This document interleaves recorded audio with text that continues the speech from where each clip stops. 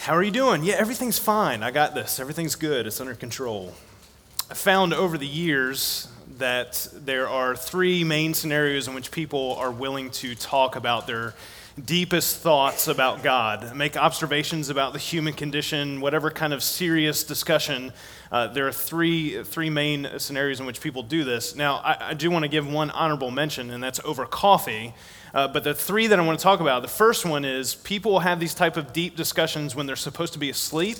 I don't know if you've noticed that. It's been my experience that some of the most transformative or significant conversations that I've had with people about real issues that are serious happen way into the wee hours of the night. And so maybe you might recognize this anecdotally, but people have studied this phenomenon, and it's really just because we're tired, we're in stillness, we're in quiet, it's peaceful, we're a little less inhibited by all the things that happen around us, and so we'll have conversations at night, and we'll stay up way too late, and we'll get up the next morning and be like, oh man, it was a great conversation, but we got to do that earlier in the day. It's kind of like with my kids. At supper, we'll try to have conversations about how their day went and say, hey, whatever you want to talk about, like that's what we'll talk about. But it's not until after we pray and we tell them good night that they want to have real conversations. Dad, what? Why is there something rather than nothing? Wait till the morning and I'll tell you over coffee. The second scenario, so the first one is when people are supposed to be asleep. The second one is when people are drunk. No? Okay. You guys took that a lot more seriously than first service did, so maybe we need to have a different conversation this morning for second service. Yeah, if you've ever had conversations with people when they're inebriated, your inhibitors are gone. I'm not going to talk about that filter is removed. The more you have beverages, and so that is one of those moments that people really get into the deepest moments of their life, maybe deal with some of the things that they don't typically talk about. Obviously, it's a problem if you need a drink in order to be able to do this, and so I'm not suggesting that you show up to your small group lit this week. That's not a thing that we're going to try. Like a lot of times we try to have a takeaway. That's not it today, so don't do that. The third thing, and the first two kind of culminate in all of this, when the third situation scenario that people often talk about how they really feel about life and about God is when they're suffering. They're going through pain. I mean, sometimes in the initial moment of pain, we kind of have a filter. Stub your toe. A lot of times I hit my knees on the undersides of tables. You'd think I'd get that figured out at some point, but I still do it. And I have this filter that keeps me from saying what I really think and feel in that moment. I don't know if some of you have that and have experienced that as well, but you experience that long enough or often enough, and you get a little bit more license to share how you really feel. You suffer the loss of a loved one. Man, that is if there's a moment, is to share how that really deeply impacts you. That is it. Maybe you go through depression or anxiety, the loss of a job, some sort of difficult scenario, circumstance, or event in your life, and you deal with that, and we understand. We might deal with some shame or perceived stigmas, but we go through that long enough, and we kind of give ourselves a license to share how we really feel in the midst of that suffering after that moment of pain. Stub your toe, you can kind of get past that. I mean, that initial moment and kind of deal with that, but deal with that pain for a week. You ever had that happen? Or maybe a month? Extend that into a year. Extend that pain, throbbing, anguishing pain over the time of a decade. And that starts to overshadow everything that's happening in your life. And so you're going to deal with it. You're going to talk about it. You're going to acknowledge it. And there's a moment that we have where we get to make a choice about how this painful moment in our life is going to impact us, how we're going to suffer through that. And that's what we're going to be talking about this morning as we dive into the second sermon on the book of Job. In Man's Search for Meaning, Viktor Frankl wrote this: between stimulus and response, there's a space. In that space, our power to choose our response. In our response lies our growth and our freedom. And for a little bit of context, if you're not familiar with Dr. Frankl and his work, he wrote Man's Search for Meaning as a psychological exploration of his time in a Nazi concentration camp, in which his mother, his father, his brother, his pregnant wife were killed. He lost all of his people, all of his possessions, all of his personhood, And if ever there was a Job-like scenario, this would be one of them. And yet, Frankel's conclusion in the midst of this unspeakable tragedy and horror is that we have a choice in how we face suffering and how we view God and trust Him in the midst of that. And so that's what we're going to be looking at in Job chapters 3 to 27 this morning as Job wrestles with this exact choice.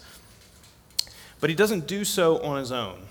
And this is how this is set up. We go from a narrative, like here's what happens in Job's story, to poetry, basically, and explaining this dialogue between Job and his friends. But before that takes place, Job's three friends show up. In Job chapter 2, verses 11 through 13, Job's three friends, Eliphaz the Temanite, Bildad the Shuhite, and Zophar the Naamathite, heard about all the troubles they had come upon him, and they set out from their homes and met together by agreement to go and sympathize with him and comfort him.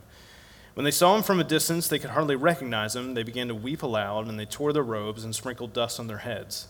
And then they sat on the ground with him for 7 days and 7 nights. No one said a word to him because they saw how great his suffering was. So sympathize and comfort here carry the connotation of Job's friends coming along to shake their heads and sigh with Job. And maybe you've kind of seen that or used that posture before. Somebody has gone through a painful moment. It's like, hey, we need to go be with them. And man, that stinks. Like this horrible, I'm sorry you went through that. And so that was kind of their plan. They got together like, let's go comfort him by shaking our heads and sighing in front of Job because somehow that's going to make him feel better. And so they go, but they see Job from a distance. Well, they don't realize that it's him because of how much he's changed. And remember that Job now has a debilitating form of leprosy. He's sitting in an ash heap outside of his town, and he's scraping himself with a broken piece of pottery. And I don't know if you would recognize your best friend in that kind of state at a distance, but this is how they find Job. And so their response is not to just shake their heads and sigh. They rip their clothes, they cry out, and they toss dust on their heads. And typically, this kind of response and this form of grief and mourning is reserved for somebody's death. And this is their response. They knew something had happened to Job. They probably had heard of the events in his life, but they didn't know what happened to him, how it really had affected their life. And so they sit there with him for 7 days without speaking. Job is in such deep anguish and powerful suffering that it would have been inappropriate for them to even have the first word, and so they give that over to Job. This is such a profound moment that's only given a small space here in the text that I want us to pause and make sure that we're clear and unpack about how meaningful this moment is for Job's friends to show up in his life like this. It's a significant moment because I know that most of us, particularly me, don't always have the words to give to someone, to say to someone in the midst of their anguish and their suffering. I mean, sometimes I walk with people through some of the darkest moments in their life when it comes to their anguish and their suffering, and I don't always know what the right thing is to say. I don't always have the perfect phrase. And Job's friends, when they came, they didn't have all the answers, and well, that's not actually true. That comes later. But in those 7 days, they didn't know exactly how to comfort Job. And yet the most powerful way that they communicated to him in the midst of his suffering is that they showed up. They gave him their presence. When someone is in distress, you might be a fantastic human being. You might have profound and encouraging things to say, but all of that rings hollow when it's said at a distance, when it's commentary. The thing that will leave the deepest felt impact in somebody's life when they're suffering, when you're suffering, is when somebody shows up for you. I mean, the moments that I think of through my life where I dealt with some of my darkest times, I don't remember what people said to me. I mean, it wasn't a word, it wasn't a phrase that kind of was a key that unlocked things and turned things around for me. But without hesitation, I can tell you exactly who the people are in my life that if I'm going through a situation like this, I know exactly who's going to show up. In Philippians chapter 2, Paul writes this. He says, "Do nothing out of selfish ambition or vain conceit. Rather, in humility, value others above yourselves, not looking to your own interests, but each of you to the interest of others." And Job's three friends model this for us here at the beginning. There's a little bit of spoiler alert here because eventually they're going to open their mouths, and the dialogue between these friends go downhill rather quickly. But there's something of massive significance that happens simply because Job's friends make time to show up for him in his time of suffering and need. When Paul writes this in Philippians 2 and talks about humility and valuing others above yourselves, lack of humility in our lives is made manifest by us being unwilling to create margin or space for other people in our lives, particularly when they're in the midst of pain. These guys, Job's friends, they could have sent an employee. They were probably really well off and friends with Job. They kind of ran in the same circles. So they could have sent a card. They could have sent flour, and just said, hey, man, sorry about your luck. It sounds like you went through a rough time. Really sorry that happened. Or maybe they could have, just gotten together for coffee and just talked about, man, it really stinks what Job went through, isn't it, man? I'm glad it wasn't me. They could have done that. But they went out of their way to be with them. And much of how we engage with suffering, deal with our own suffering, has to do with how we view and treat others who are suffering. John Watson writes in Courtesy, this man beside us also has a hard fight with an unfavoring world, with strong temptations, with doubts and fears, with wounds of the past which have skinned over, but which smart when they are touched. It is a fact, however surprising. And when this occurs to us, we are moved to deal kindly with him, to bid him be of good cheer, to let him understand that we are also fighting a battle. We are bound not to irritate him, nor press hardly upon him, nor help his lower self. This is the source from which the phrase is often quoted, be kind, everyone you meet is fighting a hard battle. And that kindness comes from a presence, comes from us showing up, being there for others. One of the clearest ways the Holy Spirit prompts us to do this in the lives of other people, in my opinion, in my experience, is when you think about someone and you're wondering how they are. That is your opportunity right there to reach out to that person, to spend time with that person, to really care and not just hope that when you ask them how they're doing, they say, well, fine. Everything's good. That you actually want a real answer to that question. How many times, there have been multiple times that I've I wonder how so-and-so is doing. And not just in the gossipy, I wonder what kind of dumb decisions they made today, but actually care about what's going on in their life and reach out to them and take time and space in your life, create that for that person to care for them. That's your opportunity to let them know that someone cares about them. That's your moment to set your own interests aside to care about the interest of that other person. And it's also how we build the type of relationships in which people come and are there for us in our moment of need. Like from a church standpoint, small groups, serving, being engaged in the community of the church is a foundation for how we accomplish the beginning of this mission of helping people find Jesus and love God. It's that we are there for people. That's how those things happen. And so how we deal with suffering starts with our actions, and then come our words. Like I mentioned earlier, chapter 3 of Job begins the poetic portion of the dialogue between Job and his friends. And this back and forth aren't simply just a discussion between Job and his friends, but they also represent the typical thoughts about how humanity views and thinks about God's wisdom and justice in the face of suffering.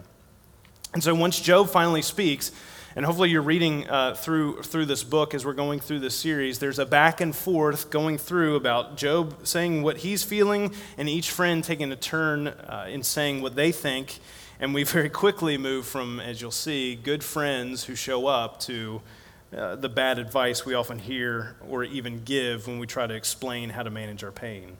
And so after 7 days of silence, Job starts off by saying, I wish I'd never been born. This is how he's feeling in his life. He says it a lot more poetically in Job chapter 3, verses 3 through 5. He says, may the day of my birth perish, and the night that said, a boy is conceived, that day may it turn to darkness. May God above not care about it. May no light shine on it. May gloom and utter darkness claim it once more. May a cloud settle over it. May blackness overwhelm it. Job is in a very dark place, and it's very intentional in the book of Job for us to see him at the highest of high. He's the pinnacle of human existence. He has all the things. He's blameless and righteous before God, and yet we find him in this deep, dark pit. He's at the lowest of lows. He wishes he'd never been born. And the reason we see this huge change in spectrum in Job's life is because we're meant to all be able to see the human condition in this. So no matter what part of the spectrum you are on, how good your life has been or how bad your life has been, it fits within this pattern and this path that we see in Job's life. And so this is representative of truths that include all of us and the whole reality of humanity. And so when Job says this, the first friend, Eliphaz, he's got something to say, that he's got the answer for Job. I don't know if you know what to say when somebody says they wish they'd never been born, but here's one thing you could say. Eliphaz says, "Blessed is the one whom God corrects, so do not despise the discipline of the Almighty." So when somebody's in pain and suffering, you could tell them, well, obviously you did something wrong, so God's punishing you. So cheer up. Like that, there you go. That's because it's in the Bible, so you could say that. Job chapter 5, verse 17. Don't be like Eliphaz. Please don't say that. And if you do, don't tell him, you're from Velocity. All right. Bildad takes a slightly different approach. This is the second friend, and this is what he says in Job chapter 8, verses 4 through 6. He says, "When your children sinned against him, he gave them over to the penalty of their sin. But if you will seek God earnestly and plead with the Almighty, if you are pure and upright, even now he will rouse himself on your behalf and restore you to your prosperous state." In other words, Bildad says, well, the reason that your children were killed in that tornado, that happened because they were being punished by God. And so you're making the same mistake and you need to repent, and then he'll give you all your stuff back. And so that's the way life goes. Don't be like Bildad, please. Like don't say that to people, because that's not how God operates. It's not consistent with his nature and his character. Zophar, the third friend, later on, he chimes in. He needs to get his piece in as well. And he says in Job chapter 11, verse 13 through 15, "Yet if you devote your heart to him and stretch out your hands to him, if you put away the sin that is in your hand and allow no evil to dwell in your tent, then free from a fault, you will lift up your face, you will stand firm and without fear." And so, man, Job, if you would just stop doing the stuff that you're doing wrong, you'd be fine. See, in a nutshell, Job's three friends are communicating the conventional ancient Near Eastern wisdom of the day when it comes to how God relates to humanity, which I think, same wisdom that I think is essentially prevalent today as well, that when you suffer, it's because you've done something wrong. And that's how God works. It's very simple, it's very cut and dried. And can that be true? Absolutely. Perhaps more often than not, that is the case. I mean, I've done dumb stuff before, and I've had the consequences for that. But Job, as we found out last week in the beginning of the book, Job stands as this blameless, paradoxical representative of bad things happening to someone who doesn't deserve it. And so his response is, his friends they just want to say what they came to say. They just want to repeat the conventional wisdom of the day. They're not really caring about what's going on in his life and understanding and hearing how he's feeling in the midst of that. And his response, one of his responses in Job chapter 16, listen, you need to read through Job just to be exposed to ancient Near Eastern insults. Because Job has some amazing things that he says to his friends as a response to their words to him. In Job chapter 16, verses 2 through 5, for example, he says, "I have heard many things like these. You are miserable comforters, all of you. Will your long-winded speeches never end? What ails you that you keep on arguing? I also could speak like you if you were in my place. I could make fine speeches against you and shake my head at you. But my mouth would encourage you. Comfort from my lips would bring you relief." See, his friends are communicating what they believe is how God operates, and that's on a very strict sense form of justice. That if you are wise and good, you will prosper. If you are dumb and bad, you will suffer. And from that standpoint, that seems to make sense. That would make sense as a way to order things and God to kind of be like that, because he's justice and he's going to do what's right and punish what's wrong. But even Jesus clues us in that this is not necessarily fully consistent with the nature and character of God. In Matthew chapter 5 and verse 45 in the Sermon on the Mount, Jesus points out that God causes his sun to rise on the evil and the good and sends rain on the righteous and on the unrighteous. And what's happening in this dialogue between Job and his friends in this book is that the notion that God runs the world on a strict sense of justice, at least the way that we would define it, is being rejected.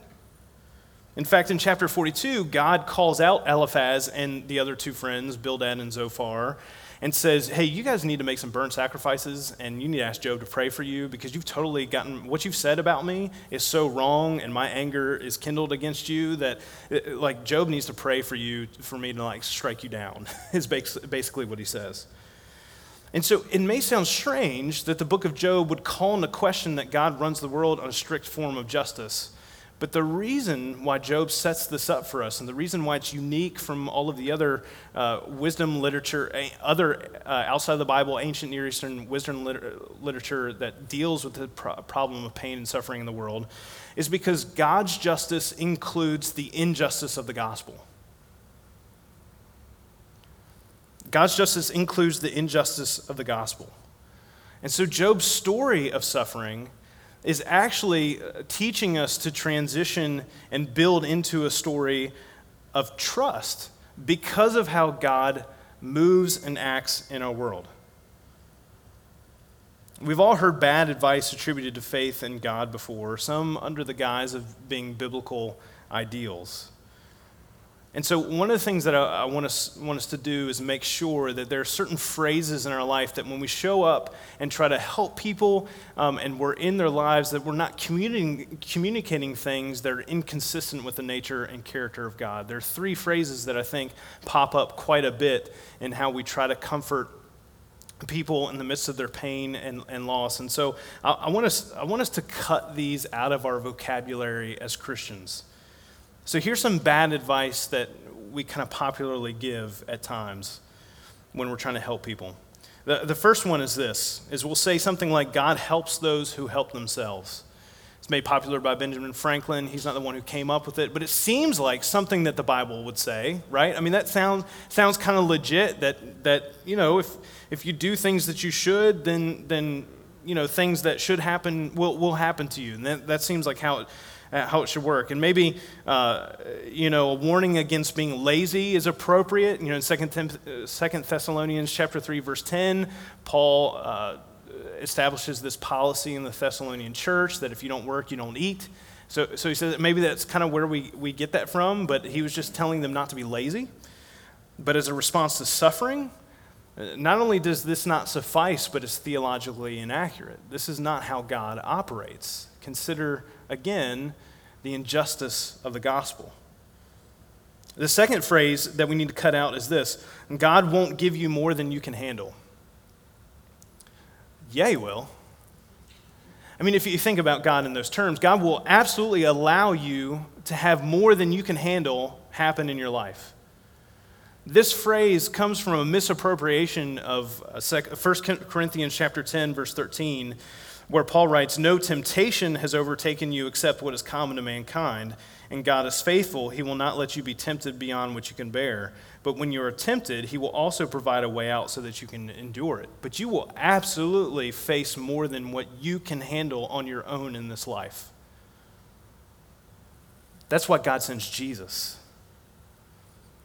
It's because Jesus comes to handle those things.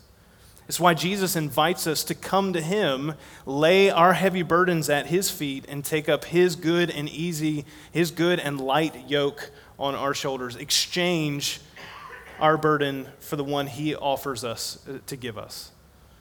You'll definitely have more than what you can handle, but we're not left alone in that because God sends Jesus for us. And finally, and here's the last one, and maybe the most egregious thing that is said and claimed about God when it comes to our theology of God, and that's this phrase: everything happens for a reason. And I think the goal is noble, Oftentimes when people say that, I always hear this after a tragedy when somebody's being interviewed on TV. And I'm like, man, I hope people don't think that you represent all of Christianity when you say that, is what I'm thinking. It's like, no, not again. Somebody says, well, God wanted this to happen. It's part of his plan. And so this unspeakable tragedy that happened, he made this happen so something else could happen down the road. No, that's not how God works. This phrase rarely communicates what many well-meaning people hope it communicates. And this is kind of the explanation of Job's friends for a perfectly ordered world run by systematic justice. But here's the problem. Not everything that happens in a world that is marked by free will and marred by sin happens according to God's desires. God doesn't want you to go through pain and suffering. It's not how he wanted this world to be. Our sin broke that piece of it. In fact, you read through the whole of Scripture and God feels the same sense of loss and pain and suffering alongside of us when things don't go according to his desires for our life. Everything happens for a reason, and this is God's plan. This is what he wants for your life, Job. Is kind of the argument of Job's friends. And at best, they mistake the real reason why these things are happening to Job. At worst, they made false claims about the character and nature of God. And so what are we being led to in the midst of the story of suffering and the bad advice these friends are given? Is that we can trust in the injustice of the gospel. That we can be grateful that God does not order this world in a form of systematic form of justice, because it creates space for Jesus to come and be the sacrifice for our sins, for us to be reconciled and redeemed back to God. See, Job's story so far is very one-sided, and God's peace is coming over the next couple weeks, and God gets the final say in this. But the thing that we know about God and what he offers through Jesus is that we get the exact opposite of what we deserve. That Jesus coming is the height of injustice based on what we've done and how we've separated ourselves from God and what we have not earned from God. And so because of that, not only do we get to enjoy that and experience that, we also have the same opportunity to share that same injustice to others in the midst of their suffering by showing up and being there for them, even if they have deserved what they're going through. By being there at the hospital, by being there at the memorial service, by being there at their house when they're sick or when something fell on their house, or they're broken down by the side of the bike on the road, by creating space and margin for being there for other people to show how God chooses to interact with us, to be with us no matter what we're going through in this life. That's how God operates in this world. And I don't know why he chooses to extend this grace toward us, but it is extended to all of us, no matter what. And all are welcome to receive it. And that's the choice of trust that we're given in the space between our pain and how we choose to deal with it in this life. And so as we prepare to take communion together, this is the final thing that I want to kind of wrap this together with. And every week we take communion together as a church family. And one of the significant moments of that is when you consider Job's story and the fact that Jesus came and he was blameless, that he was literally the only perfect human being that lives. And so Jesus comes fully God and fully human, experiences everything that we do, goes through all of the suffering that we go through, stands up perfectly under any temptation that we fall under, and yet he took our penalty that we deserve on his shoulders. That's the height of injustice. That is the injustice of the gospel that God offers to all of us, regardless of our history and our past and our future. That's what he offers to each and every one of us. And so we get to celebrate that, and we get to share that with others.